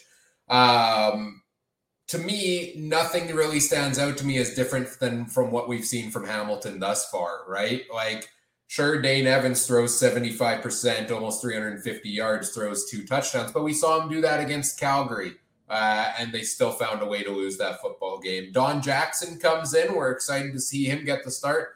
11 carries, 34 yards. Not a whole lot going there. Sure, they used the run game, but not effectively necessarily in this one. We've seen guys like Tim White step up, Stephen Dunbar step up. We've seen that a lot throughout this season. Like, I don't think Hamilton showed us a whole ton here that we haven't seen thus far this season, other than, getting it done late finally, right in this game. They found a way to get the win out of here. And yeah, that's a thing you can rally off of. So do I necessarily think that the way they played in this game is a turning point for them? No. Do I think a win and a slew of divisional matchups coming up could be? Yeah, because you take this win, then you build it on another. We're getting close to, I guess, Labor Day is still a couple of weeks away, or 2 months away, kind of at this point, month and a half. You play Toronto 4 times in 5 weeks, I think it is, if you're Hamilton or something like that. Like, that's going to be a lot of matchups. That, to me, is the big one here for the Ticats. So not a whole lot from that I saw differently from them here, Adam. Hussey just actually asked a great point question. Ottawa, Montreal, Hamilton, which one do you guys have the most confidence in right now? Because out of those teams, because one will probably ultimately make the playoffs here. To me, I'm going to give you a reason why it's not Hamilton, and it's not on the offensive side of the ball. As much as they're last in rushing by almost 100 yards, it's not that. Their defensive line has been terrible so far this season. You've got 9 quarterback sacks, absolutely not acceptable when every other team is in multiple sacks right now. I think Toronto has 10. Yeah, Toronto, Edmonton have 10. Hamilton has 9. Not good. They're right at the bottom of the league on that. The turnover ratio, -11. You got to start turning that ball over if you're Hamilton. -11 is not going to win you a lot of football games. With that being said, 8 of those are fumbles lost and 9 of those were interceptions. Just not a very good season so far on that for the Hamilton Tiger Cats. Pair that with their rushing game, I just don't see very much stuff coming good for the Hamilton Tiger Cats, even though they win this game against Ottawa. And let's face it, we could also put even an asterisk beside it because somebody I hope took a picture of Lewis Ward missing a field goal. That don't happen very often. So Hamilton, yes, congratulations. You got your first win of the season. You better start working on that defensive line and the defense because this is going to be a long season for you. It don't matter who you have in quarterback. If it's Dane Evans or if it's Matthew Schultz, you're going to have a long season ahead of you if you can't get that defense to go the way that it needs to start going. So anyway, like I said, hopefully the Ticats can improve on that a little bit. If they do, maybe they can change things around. And I mean, let's face it, again, you're right in the thick of things for second place right now in the East. And I mean, so is Ottawa. So you never know what can happen here. And I guess the wheat will get separated from the chaff here pretty quick.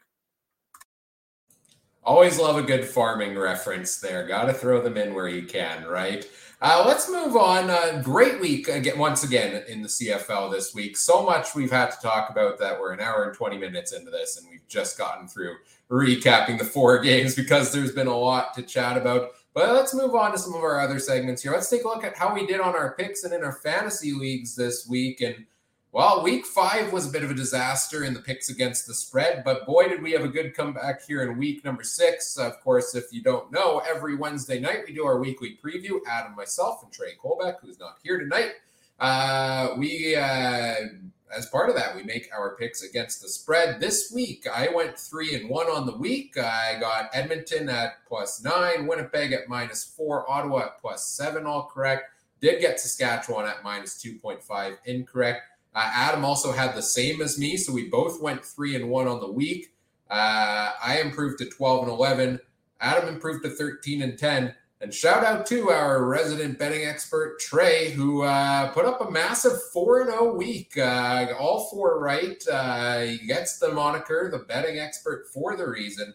4-0 week, 13-10 on the season. Shout out, Trey. Congrats to you, sir, on the picks for this week. Meanwhile, in the CFL Podcast Fantasy League, Trey was facing Daltz from Rouge Radio, did pick up a win, improved to 3-3 on the season. Adam, you did fall to Joe Pritchard from Rouge, White, and Blue. You fall to 3-3. Close matchup with the defending champ there for yourself. What did you think of that one? I just actually overall had a poor week. I mean, I just couldn't get much going. Keon Schaefer-Baker gave me a few points, and that was a nice thing. But, I expected more out of Malik Henry and out of a few other guys on my team. I know I went a little crazy. I added Cody Fajardo at the end there, and changed up some things into there. Frankie Hickson got me, nothing. I mean, he got 10 yards, I think, the whole game. So that didn't help me any. I mean, I gambled a little bit with that one. Definitely Jamal Morrow was the better pick on that. And let's face it, one pick, and I probably would have beaten Joe. But all the power to him. He beat the better man won. And finally, in the Battle of the Ryans and the Battle of Winnipeg and Calgary, Winnipeg won twice this week because I did take down Ryan from Horseman Radio. I had the highest score on the week here, boys, and I'm sitting pretty at 6-0 on the season. And if you need help with your fantasy lineup, I like to say, come listen to our Wednesday night shows. You'll find out why, for example, $2,500 Kyle Loxley is the ideal quarterback play when he ends up putting up 20 points on the board. That, of course, was the big play for my lineup. Also, Greg Ellingson, a massive week there. So, yeah, pretty pumped about that week for myself. Of course, you can follow all of the fantasy results at CFL Pod Fantasy on Twitter, and check out all of the other great CFL podcasts involved there as well. Now we get over to our... So this means, Ryan, that... you go to the preview show for Ryan's fantasy picks. You go to for the bets. You go and get Trey for that stuff. And if you need to know how to grow hay, you listen to me. No, we come for the storylines you bring, Adam. The rants, the storylines, all that fun stuff. Yeah, I forgot about that. Yeah, and of course your fantasy picks and your picks against the spread as well. Lots of fun on our weekly previews. Check that out if you haven't thus far. Our little fantasy league, we did a draft preseason, and we've been setting our lineups each and every week. This week, I took the top score there as well with 92 points. Mike, you came in second at 81.8. What did you make of your week this week in your fantasy lineup? It's just interesting. It's interesting, but we'll never know because Mike dropped out of the call. It's interesting that... Yeah, I don't know if you guys feel the same way about fantasy, whether it's your other league or our league. It just seems like it's really difficult for guys to have back-to-back good weeks. Like, I've tried multiple times to run back some variation of the same lineup, even though I had the high score last week. Tried to bring back most of that lineup with a few tweets minus the bye. It's very hard to get back-to-back successive efforts from the same players. For example, like Dalton Schoen had a good week. Grimes was on a bye. But this week, Schoen was rather quiet. Augustine was rather quiet. It's just interesting how it seems like every week a different guy steps up. And it's hard to get that consistent effort fantasy-wise from – you think, you're going to run the same lineup back, basically, and you wind up being disappointed. I just find that really interesting how the dynamic changes from week to week, not only in our league, but in leagues in general, as I struggle with consistency for some reason. Yeah, that's definitely something I've noticed as a trend throughout the season as well when it comes to fantasy picks. And in a league like ours where you draft your team, it makes it a little bit dicey. In weekly fantasy, it makes it a little bit more of a challenge there as well. Adam, you finished third this week with 77 points. Trey coming in last, 68.6. Season totals, Adam, you're in the lead at 571.1. I am in second at 528.8. Mike in third at 469.6, and Trey in last at 427.1. So we'll see where we go into week 7 and beyond, and see how the standings change there. Mike, should we move on over to our players of the week here? Absolutely. The most important, most exciting segment, which often leads to the most debate on our show, and also the most different part of the show, since we typically don't have the same players or our power rankings relatively the same. Leading us off this week for players of the week will be Adam. If you could tell us who your player of the week was and a quick rationale as to why, that would be appreciated. Well, this guy here went 4-0 this week and was an amazing pick it all around. It was actually Trey. No, I'm kidding. It wasn't you, Trey. Sorry. But, I hope you're enjoying your evening. I had Greg Ellingson, and I mean, let's face it, Greg Ellingson has been absolutely dynamite so far for the Winnipeg Blue Bombers. First game, maybe he wasn't so diehard, but these last 3 weeks, I mean, he's just been absolutely incredible out of the backfield. Or just out of the field for the Winnipeg Blue Bombers. This week, no exceptions. 11 catches, 14 targets, 152 yards. Just a big season so far for Greg Ellingson, and he's doing a very good job of causing a lot of fans in Winnipeg to say, Kenny who? Yeah, it's also interesting that players like Greg Ellingson, Dalton Schoen, and my player of the week, Colton Adajasi, I'm going to pronounce that name right at some point. 6 catches on 7 targets, 70 yards.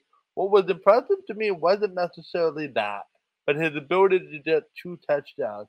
And to kind of piggyback off of Adam's comment, Ellington is the CFL's leading receiver coming into this week. It's interesting how the Bombers have gone about mitigating or sharing the losses, or sharing the loss, I guess, of Kenny Lawler. $320,000 the reported salary for Mr. Lawler in Edmonton.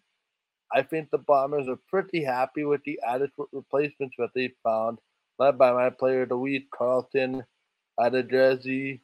2 catches in his debut. One would suggest that he would be in the lineup on Friday for the Blue Bombers at the Brett Field at Commonwealth in Edmonton with his player of the week. We pass things over to Ryan Coop. Ryan? Yeah, I'm going to Edmonton for my player of the week, and I'm going to wide receiver Kenny Lawler. Sure, Greg Ellingson has filled in nicely for him over here in Winnipeg, but that doesn't mean Lawler hasn't been contributing over in Edmonton. I don't know if he's necessarily been contributing at the $300,000 contract mark, but he had a great game in this one. 7 catches, 13 targets, 92 yards, and a touchdown. You know, you compare that to Greg Ellingson's numbers, and yeah, that's not as big. But you're missing one key one here for Lawler, and that's the number of penalties and the amount of penalty yardage he drew in this game. We talked about it earlier. You know, Wesley Sutton, I think it was a number of interference penalties that Lawler was in the right place at the right time, making plays that ended up drawing those calls. So you don't see it necessarily on the stat sheet directly beside his name, but I thought Lawler was a huge piece of that. He had the game-winning touchdown for Edmonton, and I don't think they would have won this game and completed the comeback against Montreal without the effort by one Kenny the King Lawler this week. Mike, who do we have? Well, Trey is not here tonight, but we can take a look at Trey's player of the week. Yeah, sorry. For Trey, yeah, he picked Dane Evans, 21 out of 28 a 75% completion rate, 342 yards, 2 touchdowns, 0 interception. To me, this is a very good performance from Dane Evans, which is why it made that one drive that Matthew Schultz played a little bit of a I don't know what was going on over there. But to me, Dane Evans was not the problem for Hamilton this week in his team's first victory. Again, he seems to be a little bit inconsistent. He had that one game which wasn't very good. He came back and had a huge game in that week. He had a down week the following week, and then kind of followed it up with this one, which was pretty good. So maybe a little bit more consistency from Dane Evans, and of the more norms of this week would be what the Ticats are shooting for, 21 of 28, not a very, very bad performance by any stretch, and 342 yards and 2 touchdowns. I think the big thing that stands out for me here, uh, I don't want to put words in Trey's mouth, but I certainly would have considered him for the fact of the last uh, column number is 0. Dane Evans did not throw an interception in this game. And I think, guys, that's the difference. You know, you look at it, teams that don't turn the ball over, don't shoot themselves in the foot, win a lot of football games. And to me, Dane Evans didn't throw that interception that made everybody question everything. And channel more efforts like this from Dane Evans, and I think Trey and the three of us will be picking Dane Evans as the player of the week a lot more going forward. Yeah, Trey also wanted to pass on a few honorable mentions for his player of the week. Number one was himself for going 4-0 in his picks this week. Tried to make that his player of the week, but I said you have to choose an actual player that played this week. The other one, Andre Prue, who he claimed was the best ref in the CFL, and I think there's an argument for that as well. And if you want to get Trey's takes on all of that, you can follow him on Twitter at TreyMBHarness. Let's move over to our power rankings here. I guess I'm first up on the board, so I'll go first here. Power rankings for this week. I've got Winnipeg at number 1, undefeated. They beat Calgary, who was also undefeated. Makes sense. Calgary at number 2. Even though they lost, yes, I still have them at 2. I think it was a very good game, and they are still an upper echelon team. BC on the bye. I don't see any reason to move them down from number 3. I think it's those 3 teams, and then we get a bit of a drop off to the middle tier here. Move Toronto ahead of Saskatchewan because the Argos pulled out a great win here, and Saskatchewan is who knows what the heck is going on any given day over there. Edmonton moves up to number 6 for me. They got another win this week. They've been piecing it together a little bit here and there. Hamilton to number 7. I do have Montreal down at number 8 in this one, and it's because of those penalties. I didn't like the way, Danny Machocha came in. They weren't disciplined. They threw the game away against Edmonton late here. I think Vernon Adams is still the better option at quarterback, and they've got him sitting on the bench here and waiting. So that's why I put Montreal down at number 8. And then, Ottawa is still winless on the season at number 9. So those are my picks for power rankings this week. Mike? Yeah, let's have a display with my power rankings. Starting at the top, pretty much my top 5 intact with what Ryan has. Winnipeg, by virtue of beating Calgary, unbeaten Calgary, doesn't deserve to move down in the standings. By virtue of losing to Winnipeg, which is a pretty good football team. BC on a bye this week. They're second. Hard to justify moving them despite one loss. My big jump up is Toronto. I think they showed us something. The question is, are they able to crack the top 3? Not sure. But that's an appropriate spot based on Toronto beating Saskatchewan and getting ready for a rematch in Saskatchewan. Saskatchewan, for me, a very disappointing number 5. I had no choice but to put them here, given some of the way they played against Toronto, but they could quickly rectify that ship. At home, where the Riders seemingly seem to play better this year for whatever reason. Both losses the Riders have this year are on the road and against Eastern Conference opponents. So still unbeaten on the road when it comes to a Western opponent, although I don't believe we've gone anywhere west yet on the road, but very disappointing performance from the Riders has them out of my top four for the first time this year. Montreal, I could have slid Montreal lower, but the penalties, like to me, Montreal's played a lot of the year like they deserve to be in the top four. The results and the wins don't seem to bank on it. So until you start to up your track record and start putting victories on the board, I think you're going to be at number 6. This is the team in Edmonton. I had trouble placing them.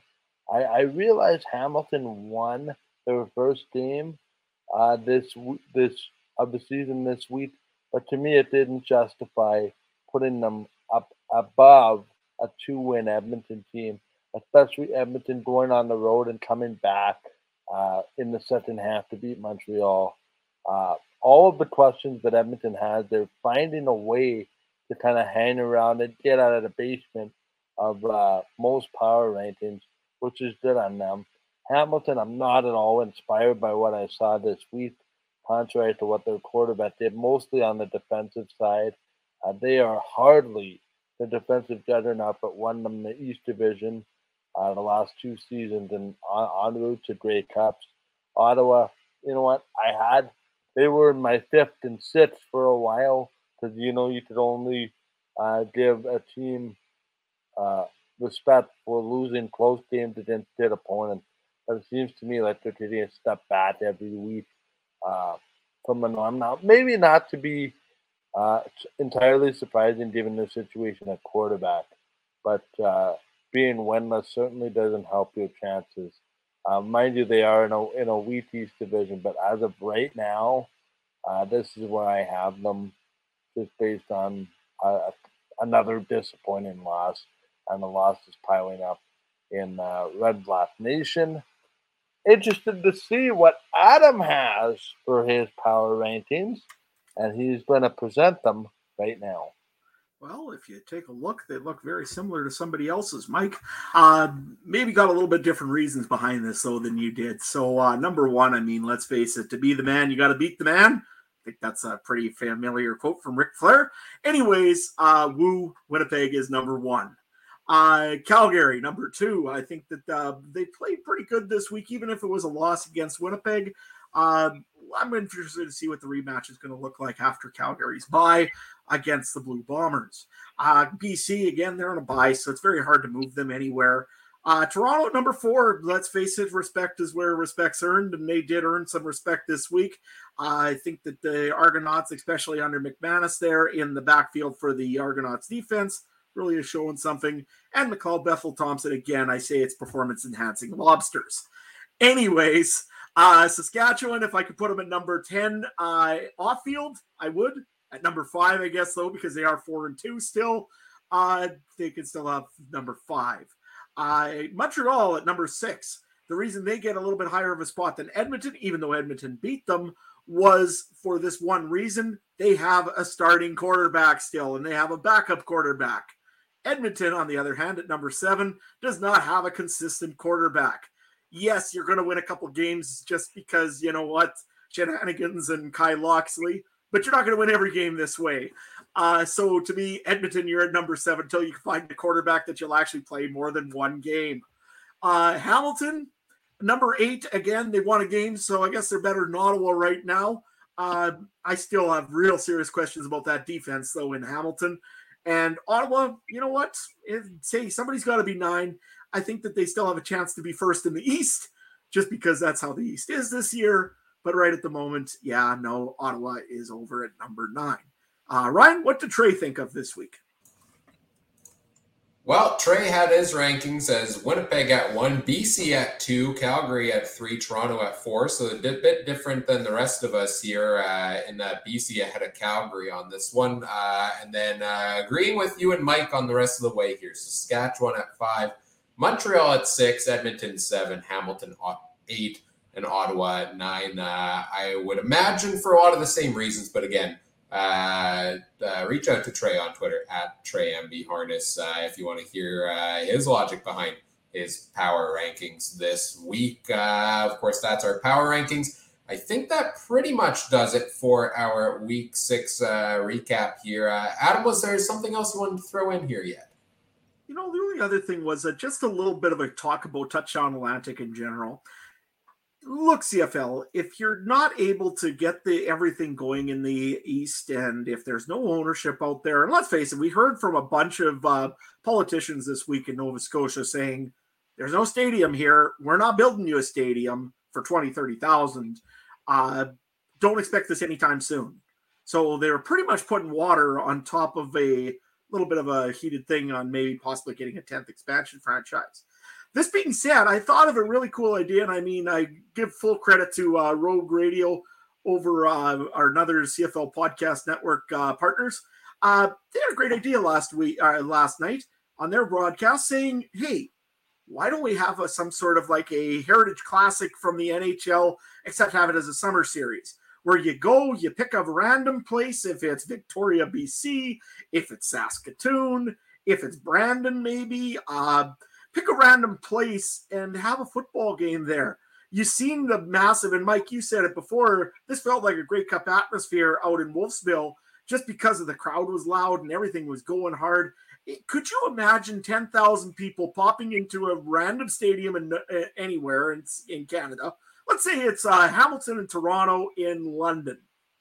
London nowadays, a great place. Is it McMaster out there? Wilfrid Laurier? I think it's Wilfrid Laurier, if I'm not mistaken. How's the stadium? Guys, just on that really quickly, so if I touch you off, Adam, my internet's a little bit skewy. Oh, no worries. Money aside, there would be something really cool about trying to pull off the Field of Dreams games like baseball. Can you imagine Winnipeg, Saskatchewan? Just bear with me for a minute. In the middle of a cornfield in Saskatchewan. Like, it doesn't get any more prairie-like than that. Maybe not the Labor Day, maybe not the Banjo Bowl, but the teams have a third matchup nowadays based on this schedule. It would be so cool to see the Bombers and the Riders play in the middle of a farmer's field in Saskatchewan, or a cornfield like in the Field of Dreams movie. I mean, that I still have that Field of Dreams game on my PVR, and the players coming out of the corn in center field and onto the field. That it's very Canadiana. And while we're at it, why wouldn't we do a game? Now, I understand that there might be concerns with this, but they did a hockey game in Ottawa. Why not do something on the grounds of the legislature here in Canada?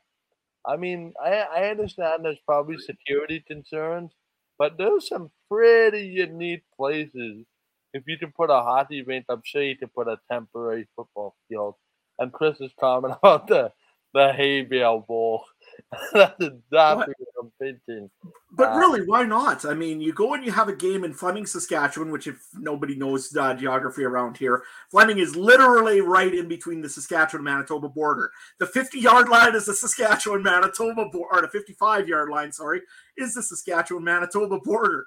You plan that out, and could you imagine the hype you would get from that game? And another one that you just suggested, Mike, that I really love is, play a football game. You did a practice one time there with the Riders on Parliament Hill. Have a whole football game there. Ottawa versus Calgary, East versus West, middle of the Parliament Hill. People would flock to that, and you've got some of the most unique advertising you'll ever have for the Canadian Football League. Ryan? Will you be putting in a bid next year, Adam, to bring this game to your farm? If I had the proper grass, I would probably think about this. I don't know how much players want to play on alfalfa. It'd be pretty tough on their shins, I would think. But, hey, if you're looking for play CFL, we'll figure this out. You and me talk. All right, perfect. And while you're at it, send some of those 7-Eleven cups as part of the deal, right? Absolutely. I'm still looking for my Ryder Cup. No, of course, yeah, I agree. I like a lot of these ideas here as well, and I think it could make for a fun yearly event because Touchdown Atlantic looked like it was a lot of fun this week. Well, lots of great things we've discussed here on the podcast tonight. Let's take a look as we begin to wrap things up here at what's coming up next. It is, let me flip this around real quick. Our Week 7 preview is coming here Wednesday night, July 20th, 9 p.m. Winnipeg time, 8 p.m. Saskatchewan, other time zones accordingly. We'll go through our top storylines for each game, best CFL fantasy picks, make our picks against the spread as well. You can look forward to that. You can also next week, Monday, same time, same place, our Week 7 recap. We'll do a lot of the same we did here tonight. Breaking news, game recaps, players of the week, our power rankings, and more. Of course, you can catch all of these shows and more live every week over on YouTube. Search the Canadian Football Countdown there. Facebook.com/CF Countdown Pod. On Twitter @CF Countdown Pod. Twitch.tv/CF Countdown Pod. And on the Game Time TV YouTube page. All made possible thanks to our presenting sponsor, Game Time TV. Learn more at Facebook.com/Game Time TV MB. While you're at it, if you want to follow us on social media, you can find us on Facebook and Twitter @CF Countdown Pod. Make sure you check out all the other great shows from around the Canadian Football Podcast Network as well, @CF Pod Network on Twitter. Mike, what you got going on these days? Where can people find what you're up to? We are fixing a URL code tomorrow. A little birdie on the street told me the new Game Time TV site for streaming and pay-per-view will be launched at some point this week with some programming announcements to follow. Hockey fans, get excited because we are not far away from hockey season. In fact, August 12th, my friends, the earliest preseason game I've ever done, but it's happening. Hockey in the middle of the summer. Fasten those chin straps. And you can listen on Game Time Radio. More information to follow in the coming weeks, along with our programming announcements.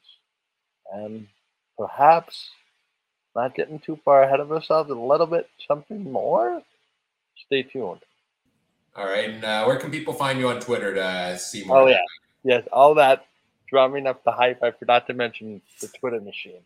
You can find me on Twitter @Mike Gerrell. That's MikeGerrell. And I just want to clarify something. I am not in a dungeon. I am in my studio. But when you get the weather and the heat that we've had here, I have no choice but to turn these lights off. So I have a dust light shining on my face. But no, I am not in a dungeon. I am alive and well, coming to you from the Game Time TV studios. It is just too warm in here to have any other light on. Right on, yes. It feels kind of symbolic. I don't know, having Mike in the middle with like the glow from the phone light and the darkness in the background, then Adam and I off to the side. I don't know, I like the vibes going on here. It's a good vibe. Mike is our like ringmaster in the middle here. Adam, you know, out there on the farm celebrating birthdays. What else you got going on these days here, Adam? And where can people find all that? Yeah, well, hey, if you're looking for me, you can find me at Adam Stewart 1. Rider fans, come at me. I know you're going to probably have a few comments for me after that little bit of a rampage on you. But you know what? Hey, I want to see this team succeed just as much as you want to see this team succeed. Let's face it. I mean, it's to the point where something needs to be done. We're still a good team. That's all I can say. Anyways, if you want to talk CFL, come over to Adam Stewart 1. If you want to go and check out what I've got farming stuff all the time there, over at Instagram, you can find me on Farmer in Sask. And hey, if you really want to go and check out my farm blog, I know I've got a new subscriber for that one, and he gives it a thumbs up. Farmer in Saskatchewan over on YouTube. It's not just a name that I use over when I'm trying to troll Trey. I actually do use that channel, and I do have farm videos up there. So, hey, if you want to check out some FarmTube, why not join me over there, Farmer in Saskatchewan, right? Yeah, you know, I checked it out the other day. I understand 0% of what I'm watching, but it's fun to watch either way, and it makes me realize that half the time when you scroll the internet, you realize you understand 0% of what you're eating, but this feels a lot more wholesome. So I'm all in. Check out all the farming content. It's great fun there, of course. And once again, happy birthday to you, good sir. You can follow me on Twitter at CooperTrooper42. It starts with a K. If you want to talk CFL, you want to talk CFL fantasy. I had a good conversation with a couple folks on Twitter this week about the whole Kyle Oxley pick. He started the week as a wide receiver. Later in the week, they moved him to quarterback. So different lineup variations paid off for you if you put him in your lineup. So, of course, if you want to talk any of that stuff, you can find me there. Appreciate everybody who's joined us live tonight, all the great comments in the chat. We've had a lot of fun with all of that. And shout out to you if you're listening at or watching after the fact as well. Whatever podcast platform you're listening on, we appreciate if you do all the fun things such as like, comment, subscribe, rate, review, share the show with your friends. Help us grow the show. We always appreciate that. And on behalf of our panel here this evening, Michael Garrell, Adam Stewart, I'm Ryan Coop saying thank you for listening. Take care. Have a good one. Bye.